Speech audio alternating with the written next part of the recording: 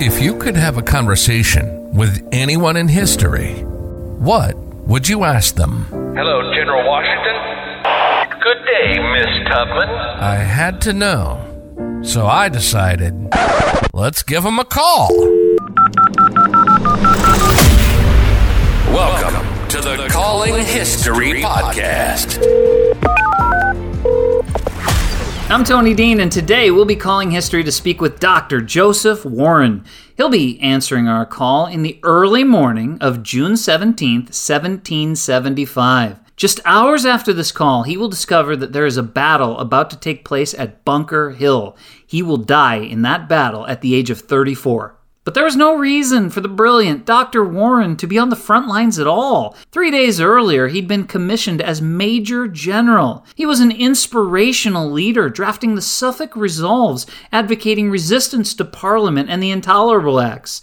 He was president of the Massachusetts Provincial Congress, which was the highest position in the revolutionary government. When the British regulars were marching to Lexington and Concord in what would be the first battle of the American Revolution, Warren called his good friend Paul Revere, instructing him to make his famous ride, warning the people and preventing the capture of John Hancock and Samuel Adams. Warren was a giant in U.S. history and would have played a significant role in the creation of the United States had he lived. But he also was a man of action, and when he reached the battle at Bunker Hill, he approached the other generals and said, "Send me where the fighting is fiercest." After realizing he would not relent, they did as he asked. When the Redcoats realized they had killed the influential Dr. Warren, they bayoneted his body so many times it was unrecognizable. Ladies and gentlemen, fellow history lovers, and physicians everywhere, I give you Dr. Joseph Warren. Hello, Dr. Warren. Is that you? Why, yes. Who might this be? Sir, I am so excited to speak with you on this day. My name is Tony Dean. I'm calling you from the future in the 21st century. The device that you're holding, it's called a smartphone. It allows us to speak as if we were standing exactly 6 feet from one another. It also allows me to share a recording of our conversation with people around the world. And I know these last few months have been very difficult for you and the people of your time. I was hoping that I could ask you some questions, but before I do, I understand this is a very strange introduction. Can I answer any questions you might have first? Firstly, how did you send this contraption to me? And two, I am pressed for time, but I am feeling quite conversational after the dealings I've just had, so hopefully we will not be taking too much of what is considered the morning of the 17th of June. It's the morning of the 17th of June right now? Is the sun up yet? No, not for some hours. I've arrived back to Cambridge quite late. Okay. Well, let me answer your first question first. In the future, there's all kinds of strange technology that allows us to communicate in all kinds of different ways. So the conversation that we're going to have right now is just for the benefit of the people in the future. Nobody in your time will ever know about this. And so it is very hard to describe how this is done. But I will tell you this, if you saw everything that was available in our time, you would be totally amazed. As far as the amount of time we have to speak here, your life is an example, in my opinion, of the way people should live. It's honor and being industrious and being useful and serving. And that's why I wanted to make this call. So as I'm asking you the questions, if we run out of time, if something happens where you have to leave, then that's fine. You just tell me and we'll cut it off. But I promise you this time will be very well spent for people in the future, and I won't use any more of your time than you have. Is that fair? Well, when you put it that way, I think we can spare some time, and in your flattery, I'm actually kind of grown amazed at this device that you've sent me. And you say that I can't use this to talk with others during my time. Well, you could if everybody in your time had one of those. In our time, everybody has one. But in addition to having them, you have to build these giant metal structures everywhere where that they have a line of sight where they can see each other, so that these invisible waves that come from the phone that communicate the words allow them to transfer from one place to the other. So even if 5 or 6 people that you needed to communicate with them had them in your time, they'd have no way to use them because all of that other support it wouldn't be there. I suppose in a way it would be almost like if you had a military all set up, but none of them had guns or musket balls. They just wouldn't have any value. But if I could, I'd like to ask you about Paul Revere first. I understand that you're good friends with Paul Revere. Is that correct? Paul Revere is one of my dear friends, and as you were talking and explaining this device of which you sent me, I just was thinking of how horribly convenient your time must be, because it takes my friend Paul Revere 5 days at best to travel via horseback from Boston all the way to Philadelphia. So the fact that possibly we could communicate just by phone, and by and large, good sir, musket balls and artillery and all sorts of military weapons are in great need. If I could just call New York or anyone in Pennsylvania for any assistance with this device, I can rest assure you that our efforts here in my time would be far more efficient. Oh, you are more correct than you know.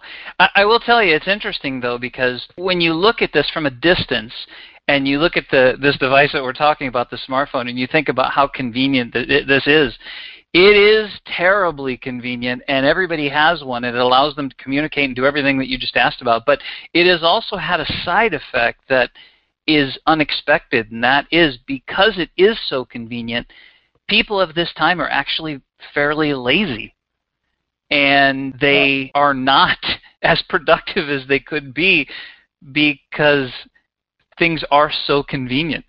And so a lot of people in this time complain about the fact that things are so convenient because of that reason. Doesn't that sound strange? It does sound strange. And may I ask, are people able to access forms of literature on this device as well? Absolutely. I know that you have written a lot, and that is something that you would have loved. And I'll give you an example of, like, for this conversation, this obviously wouldn't be written literature, but this conversation, I'll be able to provide this information to billions of people. Anybody that would want to come and listen to our conversation in the future could just pop on this and listen to it without any effort at all. And they also have access to books that were written in current times and hundreds of years ago. And they can do it all on that device. It's pretty amazing, isn't it? Truly incredible. Yeah, it is. And I must tell you, and just because maybe people who will hear this don't know, but we have to wait for some of these pieces of literature to reach our very favorite bookstores and libraries if they're even set up. And if you all are complaining about this and you're able to access hundreds of years worth of work, then I say that you must put down your grievances and enjoy every single moment that you have. Are any of these luxuries because of the efforts that we're doing now, may you tell me? Most definitely. And that's something I want to tell you right now. I know that especially these last 60 days, have been extremely difficult for you. And I just want to assure you that the effort that you're putting forward right now and the sacrifices that I know that you are making, they are worth the effort. And so I would encourage you to give all that you have as you have throughout your life so far. So yes, it will definitely be worth your effort. And I appreciate that, good sir, I may say. I hope that does help, because I'm telling you, I don't know if a lot of people in this time would do as well as you are in your time right now. Could I go back and ask you a little bit about Paul Revere? Because his name is very, very well known in our time, specifically for the ride that you sent him on. And I wanted to ask first, though, is he your dentist? I read that somewhere. Well, Paul Revere does dabble in some dentistry on top of being one of the most busiest silversmiths in all of Massachusetts Bay. Yes, he has helped me with a couple of terrible toothaches that unfortunately I cannot perform myself, of course. And although I have great faith in my apprentices, I trust Paul Revere like a brother. So he has procured some great fine ivory teeth for me and installed them with gold wiring for the teeth that were decaying. So he does dabble in some dentistry. But I might ask, which ride are you speaking of? Because I feel as if he is more famous for one of the other rides that maybe weren't so quite recent. The ride that I'm talking about is when the British were coming to Lexington and Concord in April 18th of 1775. But was there another ride that I'm not thinking about? Well, Mr. Paul Revere actually got his first popularity with his horse ride, delivering our Suffolk Resolves to the Continental Congress in Philadelphia. It was a feat that no one could think was possible before we set up our committees of correspondence. But as was a typical 8-day horse ride, and I believe I did mention this, from Boston to Philadelphia, given to a good horse rider, Paul was able to achieve it in just 5 days.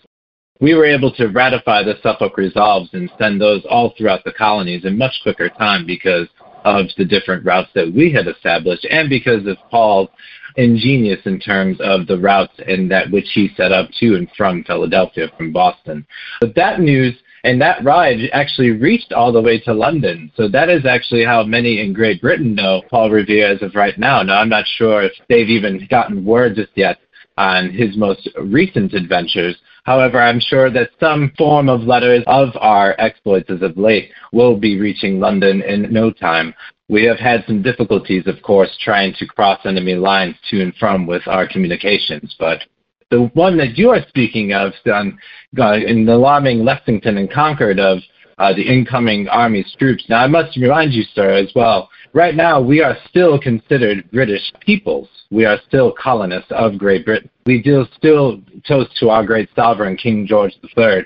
However, we will not be oppressed under the tyranny of his ministry, nor of the House of Commons or the General Court here in Massachusetts Bay.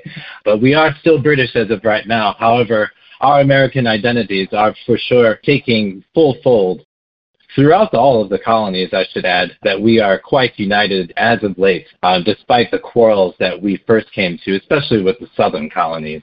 May I ask you, what is the impression in your time of the southern colonies versus what we consider New England?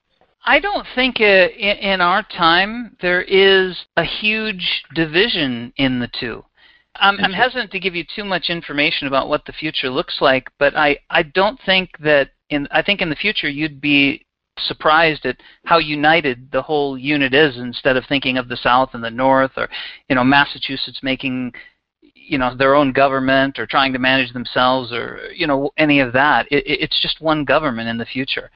Well, that is quite interesting. As of right now, it is the southern colonies that are, how would you say, getting in the way of doing certain things that need to happen governmentally. I mean, we cannot govern the people as well as participate in a war with possibly the greatest army the world has ever seen if we are not truly united. Now, if it is looked in your time as all of us are united and that we formed as one, and that is what it comes to all of this mess, by God, then our mission has been achieved. But well, right now, it is the southern colonies giving us the most problems. And I'm sorry if I interrupt. I'm trying to get getting used to this device. Really, is anyone complaining about this? It sounds hard to imagine, doesn't it? It is. And I must admit that now, since we've started talking, I appreciate this conversation. And I've had a long evening. I had to meet with several members of the Massachusetts Provincial Congress. The deliberations went into the late evening, and I'm feeling in need of a drink. So I have started to sip on some brandy. If you are sipping on anything good, sir, I welcome it as well. And it seems I have some time to not be bothered. So hopefully we'll be able to stick around with this conversation longer. Well, I very much appreciate that. Let me go back to, you had mentioned the southern states are getting in the way. When you say you're having trouble with the South, who's the person standing in the way the most? I'm not sure it can be stemmed to any one particular person. However, all of our colonies operate under separate charters under the governance of Great Britain. So we all have essentially all different rights. We have different ways of economy.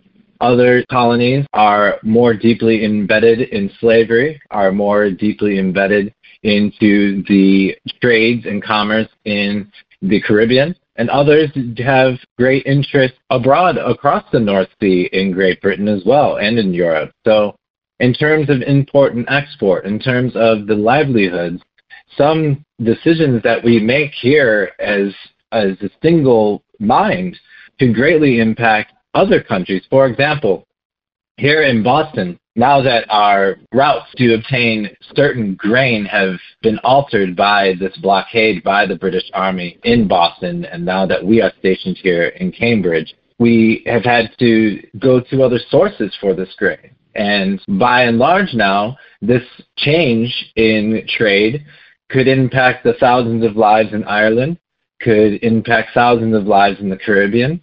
Our decisions are not taken lightly, and it doesn't involve just us anymore here in Massachusetts Bay, Rhode Island, and New Hampshire, and Connecticut. They have all stepped up and are here with us, and we just hope that more support can come from our sister colonies in New York and Pennsylvania, North and South Carolina, and Virginia especially. Virginia has far more wealth than we could obtain here in Massachusetts Bay. However, I should say that the John Hancock would probably have a word in saying with that. He, by and large, who is also my good friend, probably has a lot of people beat in terms of what is in his pockets. His pockets are quite full, aren't they? Yes, so he actually obtained most of his wealth from his uncle, but the Mr. John Hancock is a bright mind and, of course, is the president of the now Continental Congress in Philadelphia, probably much to the dismay of our good friend, Mr. Samuel Adams. Both of those men seem to never get along at time to time. It's far amazing that they both took the trip to Philadelphia together on this most recent journey.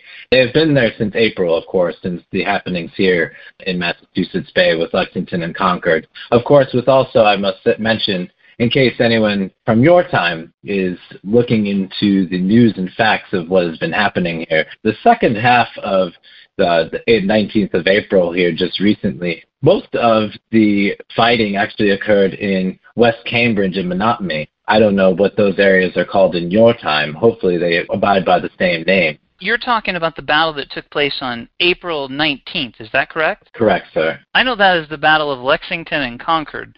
Are those different than the places that you just said? No, that seems to be going to be the moniker now for the battle itself, but it actually spread throughout all the way from Boston all the way to Concord, which by and large Lincoln and Concord are probably the most western parts of the fighting that occurred that day. But the entire route itself has spanned almost 20 miles of countryside. So you have from Boston all the way to Concord and back. The majority of the clash with Lord Hugh Pusey's troops actually occurred again in West Cambridge. They were stationed at Lexington trying to relieve Colonel Francis Smith, who faced off against several militia at the Concord Bridge.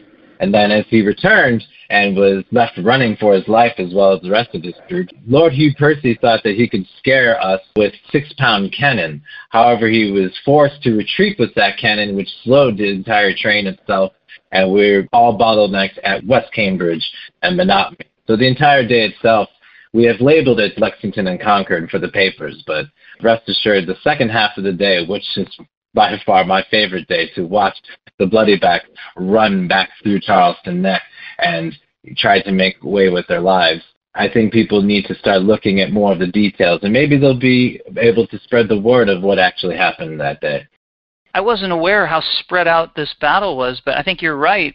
The newspapers just kind of want to circle a spot and put a name on it, and so they say Lexington and Concord, and they just put a circle on it and say, oh, that's where it happened. But you're saying this was quite a bit more widespread. Yes, I would imagine by the counts that we've had that the second half of the day, in which majority of the fighting happened in West Cambridge and Menominee, was actually accounted for half of the casualties on both sides of the conflict, the British Army and ourselves and the militias. You were in that battle, weren't you? Yes. So I arrived onto the field with some of the Danvers militias. We purposely planned, now, I don't know how much information I should be saying, but I think since we're beyond that point in almost 60 days, as you said, beyond the battle, I think it's safe to talk about. Yeah, and if I could just say, anything that you share here, there's no way anybody in your time can hear this, so you're completely safe. And everything that's happened is in a book somewhere already. Well, you know, we have a rumored spy, of course, so I have to always be careful. I understand. So by the time I learned that fighting had occurred at Lexington, it was about 7 to 8 a.m. on the morning of the 19th. I made my way across ferry to Charlestown, got a horse, and proceeded to make my way to the rest of where the Committee of Safety was stationed in Watertown at the time, and as well as the Danvers militias, as I mentioned. Myself and General William Heath rode on horseback ahead to alert the other towns that we would be basically circling the British Army as they made their way back to Boston. Now, I don't think the British Army anticipated so many of our militias to be ready in arms. So what we did was, as we rode, we would alert militias further ahead than the next one to prepare them, so the British Army never really got rest as they retreated all the way through the countryside. But once they reached Cambridge, we flanked them with Colonel Thomas Gardner's troops from Brookline. He has a militia mainly of Cambridge men, in which they flanked from the south. So unfortunately, we couldn't keep them on the field much of that day, or else it would have been complete annihilation of them, I must admit. And I'm not trying to sound overly confident and arrogant about it, but if Colonel Pickering's troops from Salem had made their way from up north far quicker than they did, I believe that we would have had them blocked off from making any sort of retreat past those fields. Wow. So you had the upper hand by a lot. Well, for months they accused us of being noisy cowards, and then they learned very quickly that we weren't. Let me go back for a minute, because there's something that you had said about how the colonies operate individually. What you're describing sounds very foreign to me, because what I hear when you describe the colonies acting individually, it almost sounds like a bunch of individual countries. It doesn't sound like they're all one British country or they're all one American country. It sounds like they're all original countries. Is that what it feels like? It is, because each colony actually technically has its own charter. Now, of course, again, we are all under the rule of King George III. We are all under the governance of Great Britain, but we all operate under separate charters. So if you compare the charters of, say, Massachusetts Bay, which was established in 1691, it would differ far from the charters of, say, New York or Virginia or even Georgia. So I must also note for you, sir, that we are not British citizens. We are colonists. So however high up the hierarchy someone climbs in the class, in whatever class they may want to achieve, whether it be a gentleman or someone who is great in their trade, they are not considered a British citizen. So that is one of the main sparks of this entire, what is now being called a revolution. Well, and that revolution did not start on just 60 days ago or with any fighting either. That was because of these constant deliberations and acts passed to tax us and to have certain rights stripped away from us. It would seem to be every so few years. We would have these acts passed, we would rebuke them, they would get repealed, but then something else would take its place. And that's been the case here in Massachusetts Bay for over at least a decade. Well, this has to be incredibly frustrating for you personally, because my understanding is that you went to Harvard. How many years were you at Harvard? Were you 4 years? I was at Harvard for 4 years. I was 14 in fall of 1755, and then I completed my studies in spring of 1759. Okay. So you went to Harvard, you became a doctor, you're a well-educated man, and because you are in the colonies, there is absolutely nothing that you can do to be seen as a British citizen. Where, on the other hand, if there's a guy that didn't go to Harvard and didn't go to Oxford and he picks up the trash because he was born British, he's a British citizen. Is that correct? Technically speaking, yes. Although I will say that there's nothing that we should say about the lower class of people to pick up the trash or do some of the more hard labors of our society. I believe some of the working class people are more morally righteous than some of the people that we would consider gentlemen, even as British citizens. Some of my adversaries, I may tell you, sir, actually I've heard refer to me as the pale-legged milk boy from Roxbury still. That is a reference to my family actually grows some of the finest apples in all of New England. It's actually called the Warren Russet. When I was a child, market days, which were Thursdays, I would travel with my father, who was also named Joseph, and we would travel to Boston for the market, and we would sell our apples and also our milk from the cows that we had on our farm. And so all of the aristocrats and the Tories who had come through in the plaza and saw me as a young man, of course my father, who was not only an apple farmer but a judge in Roxbury, so he was quite well known. And again, the apple itself in our estate is quite well known throughout this colony. And so because they saw me as a young boy selling milk, any action that I do is, of course, I can't be anything more, because only because how did they word it? Only a pale-legged milk boy from Roxbury could ascend the hierarchy of American society. And it sticks to my craw still to this day, although it still does make me laugh. Yeah, no, that's great. And in the future, there are certain parts of the world where there's a system still in place that you're born who you are. So if you're born a street rat, you're a street rat. In America, you could be delivering milk or making sandwiches and then grow up to be one of the most powerful people. You could make something useful that people use everywhere, and then you could be the person that makes this smartphone, and all of a sudden you become one of the richest people in the world, even though you were delivering milk or delivering apples, as you described. By the way, the apples that you were talking about, I was reading about this yesterday, and I came across some stories of this Warren Russet apple, and apparently in the property that your family owned, these still exist to this day. Yeah, very well. Well, I believe that the variety itself is the first variety in North America to be grown. It was actually brought over from England by my grandfather. My great-grandfather was a mariner, but my grandfather, Joseph Warren I, was the one who planted the apple farm. So my grandfather brought the variety to North America, and yes, I'm actually delighted to hear it still exists. Is it still called the Warren Russet? From my understanding, I had spent my time researching other topics about your life, but I came across that tree and I just kind of just wrote it off as like, that's just some useless fact. And then sure enough, in our conversation, it comes up. Now the next time that I'm in that area, that's what I'm going to be looking for. I'm going to be looking to see if I can get some of those apples.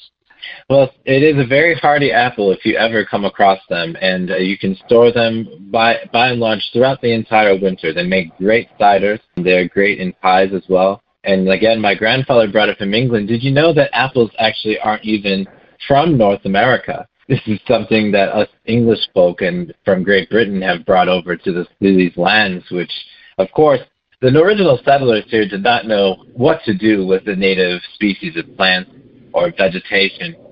So many Englishmen have done this, including, again, my grandfather, plant things that English people knew how to grow, which apples, ciders. Cider mills have existed in England for centuries, even by my today's standards. If you do come across them, it is a great apple, and I actually have some with me. It reminds me of home while I'm here in Cambridge. Well, I definitely will look that up. I want to go back for a minute. Some more questions that I wanted to ask you about Paul Revere.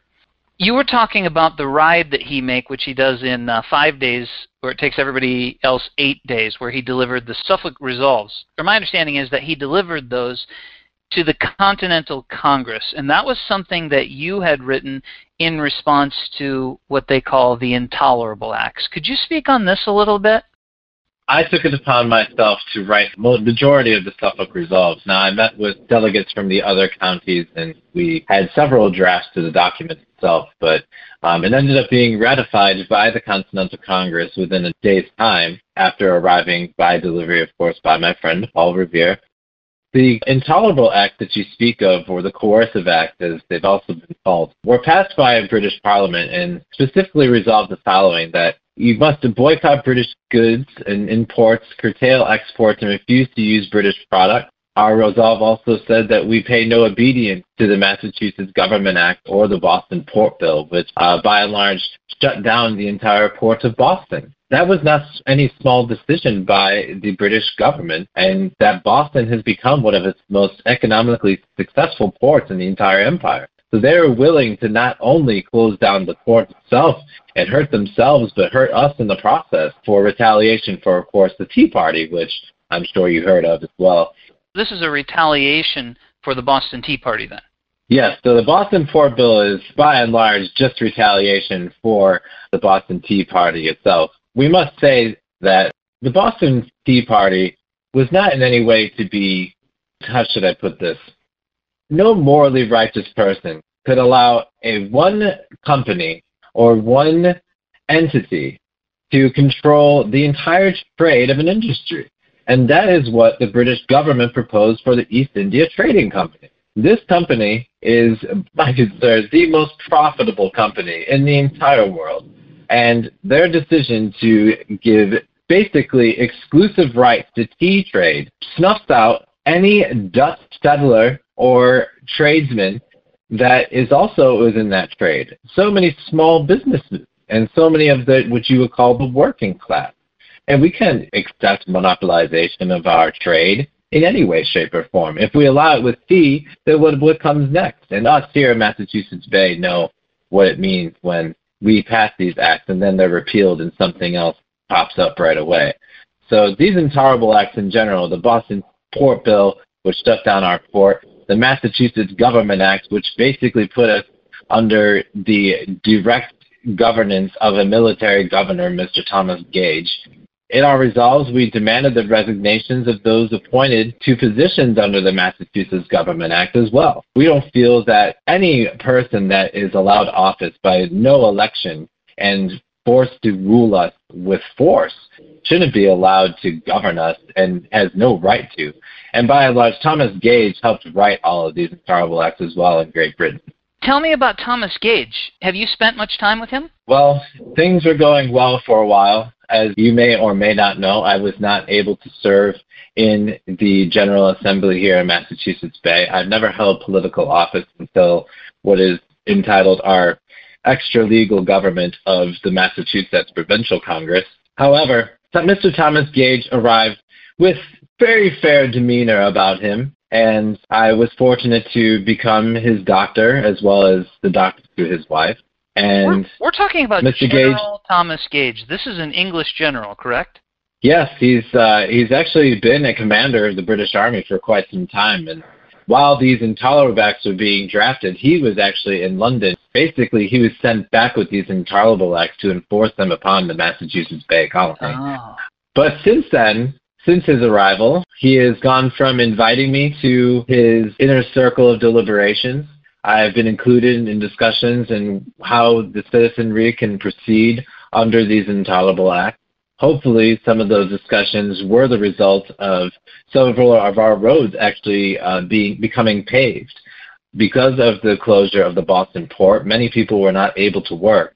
So we were able to come to an agreement that since we were already looking to pave our roads here in the town of Boston, we should finally get those people to work and make this a reality. So at first it seemed things were going well, but I must say that it seems that those serpents and harpies that serve for the British Crown and continue to be Tories despite every single grievance that has come up and all of the things that have happened and been said, and seems to be just directly under their influence. And as much as I may have considered him even close to as a friend, I believe the things that have happened within the last 60 days will sever our ties. What are some of the things that have happened in the last 60 days that make you feel that there's no chance to reconcile that relationship? Because I didn't realize that you were his doctor. I mean, you can't get much closer than somebody being your doctor unless you marry somebody, I suppose.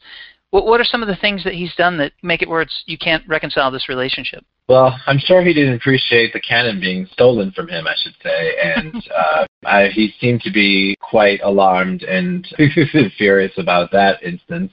With his position as the military governor and as a general in the British Army, I don't believe that any sympathies can be had towards us anymore. It's very unfortunate, and I think that hopefully the press and the people also keep in mind that his wife also is an American. She's an American from New Jersey, and wow. She is very sympathetic for her countrymen, and I think that she was a sound of reason for him. But what's happened since Lexington and Concord, and I believe also the incident of us burning one of their warships at the Battle of Chelsea Creek not too long ago, will also deter him from any friendly relations in the near future. He might not be willing to overlook that. No, but it was a well-deserved signal. So, have you heard of the Battle of Chelsea Creek yet? It doesn't sound familiar, actually. Please tell me. So this is a quite particular, this is actually a great victory for us as of late, and it is definitely changed the tide, as it were, although they were not expecting the tide to change on them, and I will get to what happened. So we sent out a regiment of our troops, mostly of New Hampshire men under the direction of Colonel John Stark, and they were foraging on Noddle's Island different resources, hay, livestock, and basically anything that moved. It has become quite troublesome to feed an entire army of people as well as the citizenry here in rural Massachusetts as the port of Boston is closed off to us. Yeah, what year is this? This is just recently. This is just a few weeks ago. Oh, okay. So in what occurred, so we sent the New Hampshire men out there, and they're shooting at everything that moves, and they spent several hours there, and then as time goes on, they decided that they should just burn the remaining hay that they can't bale themselves and whatever structures are left on the island. This, of course, caught the attention of the Royal Marines and the warships that were close by. So, of course, that we had to send another force consisting of leading myself with General Israel Putnam and several other troops to back up the New Hampshire men. But what's occurred here is that the HMS Diana decided to go along the Mystic River and try to confront us. But it didn't anticipate the tide here in Massachusetts Bay. If the tide is high, then this ship would have had a chance. However, when the tide is low, it basically becomes sand and dirt. So this huge warship is stuck in the sand, and we actually went out and told them that we would spare them. Come off the ship, surrender yourselves now, and no one will get hurt. Well, they decided instead, as General Israel Putnam offered, our conditions, they fired a cannon at us. And so we decided to then shoot at them, of course, and then they were left scurrying away in the tides of the Mystic River back to the embankments where they were relieved by other troops that were incoming. So as a last gesture, after we had stripped this ship of all of its available cannon and munitions and whatever supplies that we could grab, we decided to send a little hello to Mr. Thomas Gage and set it ablaze. And so it could be seen for miles. It has become quite the aggravation as we hear. Things are intensifying here in Boston. In fact, I know that some troops are now on their way to fortify a different position here in rural Massachusetts and hopefully to encircle the British Army as they're camped in Boston. But so if anyone from your time is interested in a more recent story that it may not be publicized much, I would say look at the Battle of Chelsea Creek and maybe bear witness to the first naval victory of the Americans without one ship to their name. That is incredible. Before everybody starts shooting and stealing cannons and threatening people, you have to just be sitting on the banks watching this happen, knowing that this ship is just going to be stuck in the sand, just laughing hysterically, probably drinking a beer watching it happen. You are right, my good sir. I really was, because I was actually stationed at Castle William, which is obviously is on Nattles Island, and so I've known this terrain for several years, and I could just tell that this tide was far too low for this ship to try to navigate itself. It almost wrecked itself free, but it didn't quite make it, so it tipped over on its side, and yes, it is now in ashes in the Mystic River. Have you ever spoken to John Adams, perhaps? You know John very well. Yes. Castle William is actually how I first met John Adams. I'm not sure if you're too familiar, but we actually had a smallpox epidemic here in Massachusetts in 1764. I was just coming off of my apprenticeship under the Dr. James Lloyd here in Boston. So as smallpox spread, the government decided to move all governmental matters to be handled in Cambridge. Meanwhile, we would set up a quarantine and inoculation center at Castle William. At this time right now, you're talking 1764. We're going back a ways here. You're a doctor at that point. Are you 23 years old in 1764? Is that right? My birthday is June 11th, so I think I met John Adams, and he came in April of that year to get inoculated against the disease. So, yeah, it's 22, 23. Yes, just about to come 23. So it's still fairly young. The smallpox epidemic, I mean, how big was this? Inoculation was still very much frowned upon, mostly by the rural counties, and especially those who have more religious feelings towards them. Inoculation was only introduced in Massachusetts Bay, or in general in North America, as I believe, in 1721. So it's a fairly new concept even by today's standard here in 1775. So in 1764, we had very much an affront to trying to contain the disease. Many people decided to not be inoculated and to not close their businesses.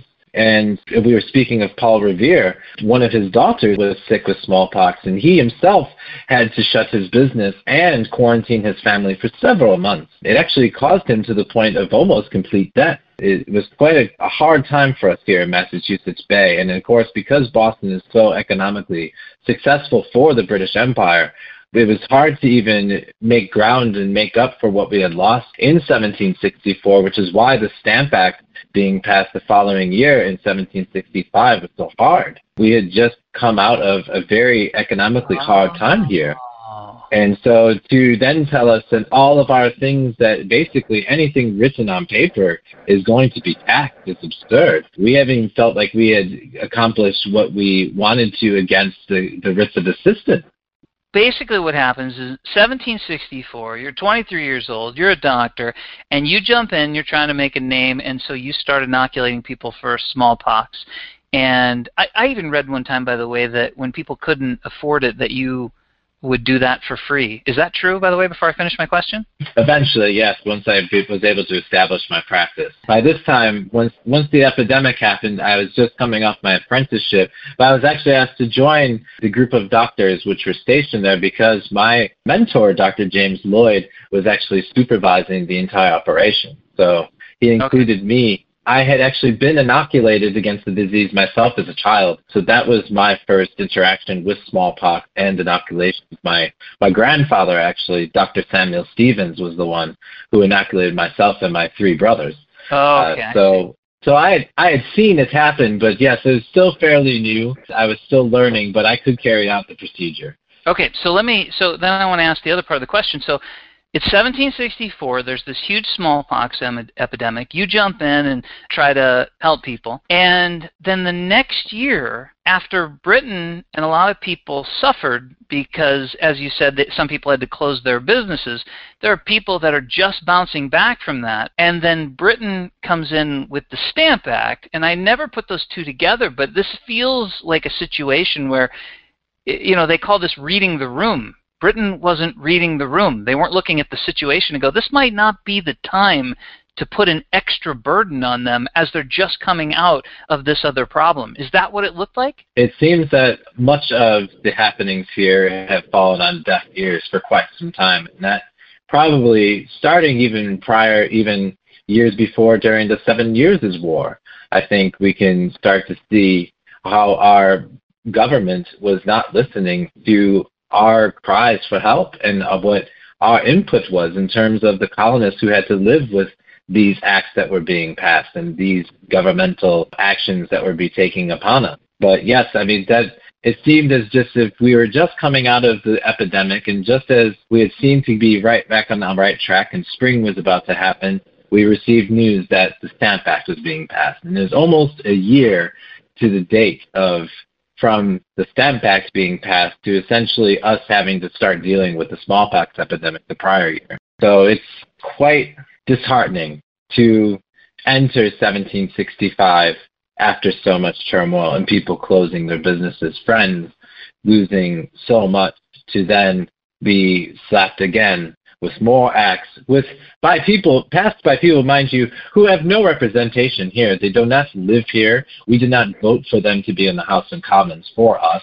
And yet they are passing bills that they say will benefit the empire. And yet we are footing the bill. And that has been the case here for more than a decade. I can totally see why people would be so furious about the Stamp Act, because in the future now, we hear about this, and we hear about the colonists being furious about the Stamp Act, and it seems unfair, and there's no representation, but it seems like maybe a lot of the colonists right there, because of the smallpox epidemic, may have, as far as what they would have been expecting, might have been just the opposite. Maybe they would have been expecting this would be the time for Mother England to come in and help.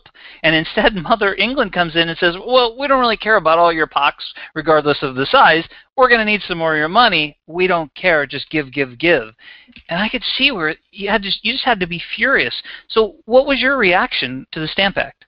Like you said, I was furious. But, of course, as I mentioned, some of these actions and some of the reactions that we received from the mother country have been happening for more than a decade. They started a war with the French and the Indians here in North America, and because they couldn't supply enough troops, they would impress our own men from our own colony or in England and just travel up the Thames River and pluck citizens onto a warship to go serve some war that they never asked to be a part of. And then after we successfully defended the North American interests, after we proudly served our king and greatly broadened the influence of Great Britain here in North America, they decided that we should just tax them. And instead of the self-governance that we relied upon. Those years when I was a teenager, when I was at Harvard and when I was just becoming a young man, we were self-governing ourselves. Most of the people who are in the positions of power here really had no say into what happened. It was always the voice of the people. When they came in 1947, I was a young man. They tried to impress 50 Boston citizens off the street onto one of the ships that came in. And how did we react? We then went out and armed ourselves and took over the State House and told them that we would not allow any more government action until all 50 citizens were returned to their homes. I mean, in a town of 60 to 20,000 people, how did they expect 50 people not to be missing? And that's just one particular instance. And mind you, I was only about 5 or 6 years old when this happened. Now we fast forward to now being me and an adult and now trying to start my own medical practice. I had just been recently married to my wife, who unfortunately left us just a couple of years ago. I was a young man trying to start a family and a business and trying to make something of myself. The pale-legged milk boy from Roxbury was trying to become more than that. I'll always know you now as the pale-legged milk boy. I do have pale legs still, but I mean, nevertheless. Keep going. But the thing is that, okay, so we move on. We had an epidemic. Now we need time to establish a normalcy. And we weren't allowed that. We weren't allowed to think back even on the people we lost, the 100 or so souls that were lost to smallpox. We weren't allowed to deal with the people who were still sick and marked with the pox all over their bodies. And we weren't allowed to continue on in what we thought should have been. It was just another wave of what seemed like an insult. So although I stayed more physically removed from the happenings that occurred during 1765, I did tend to a lot of people who were wounded in the riots that occurred towards the early fall of that year. I had met several friends who even voiced their opinions and stayed involved in those matters. But at the time, I didn't feel it was my place to voice everything that I had felt, despite whatever heroics from the epidemic were attributed to me. There were far more established men who I trusted to be the voices of reason. Mr. Samuel Adams, Mr. James Otis, there are so many that I could name. And I think that time in particular is very frustrating for us here in Boston. But I think I said this before, every couple or so years it would seem an act would pass, then it would be established, and then it would be rebuked by the citizenry, and then it would go back to London. Hey, this was not working. Well, let's go try to pass another act. And then they would go through the House of Commons, and then it would reach the ministry, and then the ministry would advise the king. The king would say yay or nay, and then something would get passed. And then the next year, the Townshend Act, for example, in 1767 and 8.